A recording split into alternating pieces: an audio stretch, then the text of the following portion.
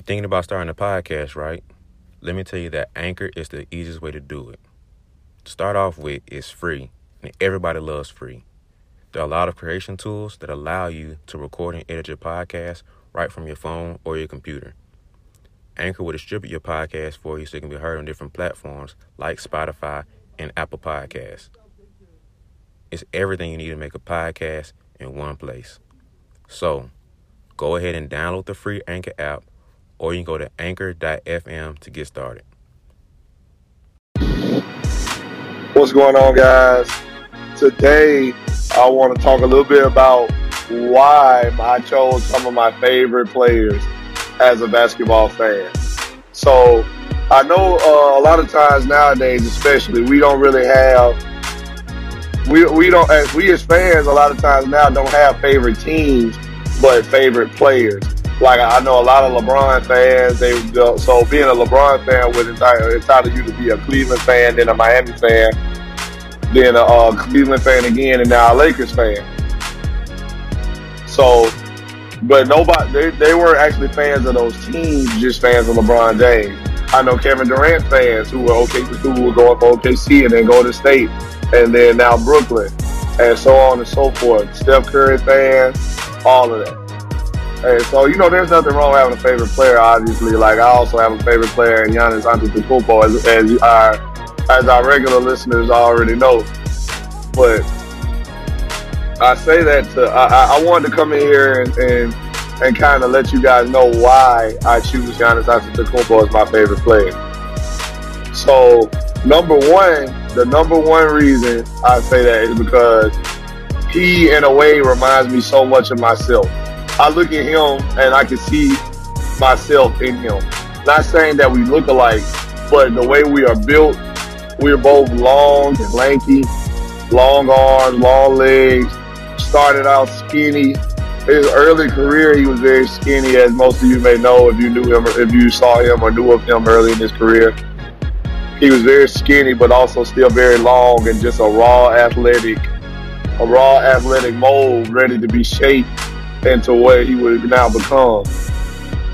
And through hard work and preservation, he went from being that scrawny rookie to being one of the best players in the league. And I feel as though somewhat I can relate to that. I remember being a scrawny high school player or a scrawny middle school player that was just tall and lanky and somewhat athletic. Not a whole lot of skill, same way people say Giannis doesn't have a whole lot of skill, and he didn't for a long time. Not having a lot of skill behind his athleticism, and taking that and using the raw athleticism and length to our advantage, playing to our strengths, but developing the muscle and developing the size and developing the skill that we would need to be successful. And I'm not saying that I play anything like Giannis Antetokounmpo. I don't want people to think I'm comparing myself to Giannis and his play or how good he is, because obviously I'm nowhere near that level. But it just reminds me so much of myself. I remember being his size, not his height, but his size, and working to be the size that I am now currently. And I remember people telling me how skinny I was. I remember people telling me how I need to pack on muscle if I'm going to play college. And then I went to college, and people telling me, oh, you too skinny, you're going to get banged around in the paint. And then I became the one banging around in the paint. And I became the one controlling the glass and blocking shots and imposing my will. And so that just takes a lot of hard work and effort and determination that I see Giannis put in every day. And so that's just reason number one, the main thing to me of why I chose him to be my favorite player. Also, the skill set he has is something I've always admired. Like, people say he's unskilled and he doesn't have much besides athleticism and height and length. And I remember being that. I remember just being a raw athlete. I remember my junior college coach telling me, Nelson, one day you won't be able to just out-athlete people. Meaning that I was depending too much on my athleticism to impose my will on the defender, to get the best of my opposition. I was using my athleticism as a crutch and not really playing as smart as I should. or playing the way that I should, just out-athleting the people I played against. And he was right, because now I'm at a higher level on the Division II college level here at Columbus State University. And he was completely right. I see now that he was trying to tell me ahead of time that I won't always be able to out-athlete people, because now on a higher level, I'm playing better athletes. I'm playing bigger, taller, stronger, faster players. And I'm not always able to out-athlete people, so therefore I need to have the skill behind my athleticism. I have to have the IQ behind my skill, and I have to have the basketball knowledge to know what comes next without taking time to think about it. Because, like I said, there are people stronger, faster, and bigger than me now. I have to know better now. I have to make the right adjustments and the right moves. So I remember being that unskilled. I still am unskilled to a certain degree. Like, not to say I have no skills, but my ball handling has never been great. My shooting is better than it's ever been. And I'm still not a great shooter. I'm not really a scorer, but now I have somewhat of an ability to score if I have to. And I just remember not having any of those skill sets before now.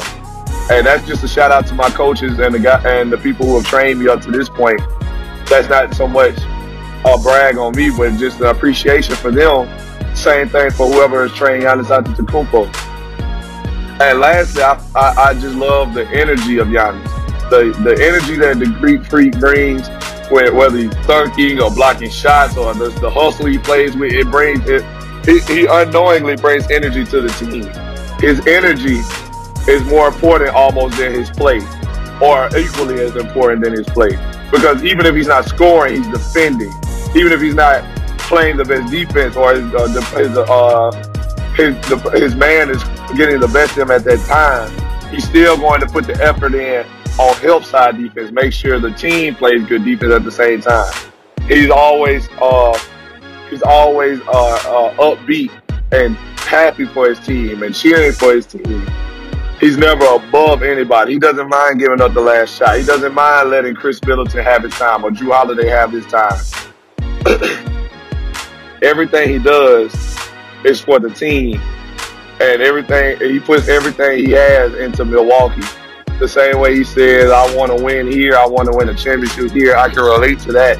Wanting to be everything to everybody and to the people that matter most to you and the people who have given you a chance up to this point, wanting to reward them for taking that risk with you and believing in you.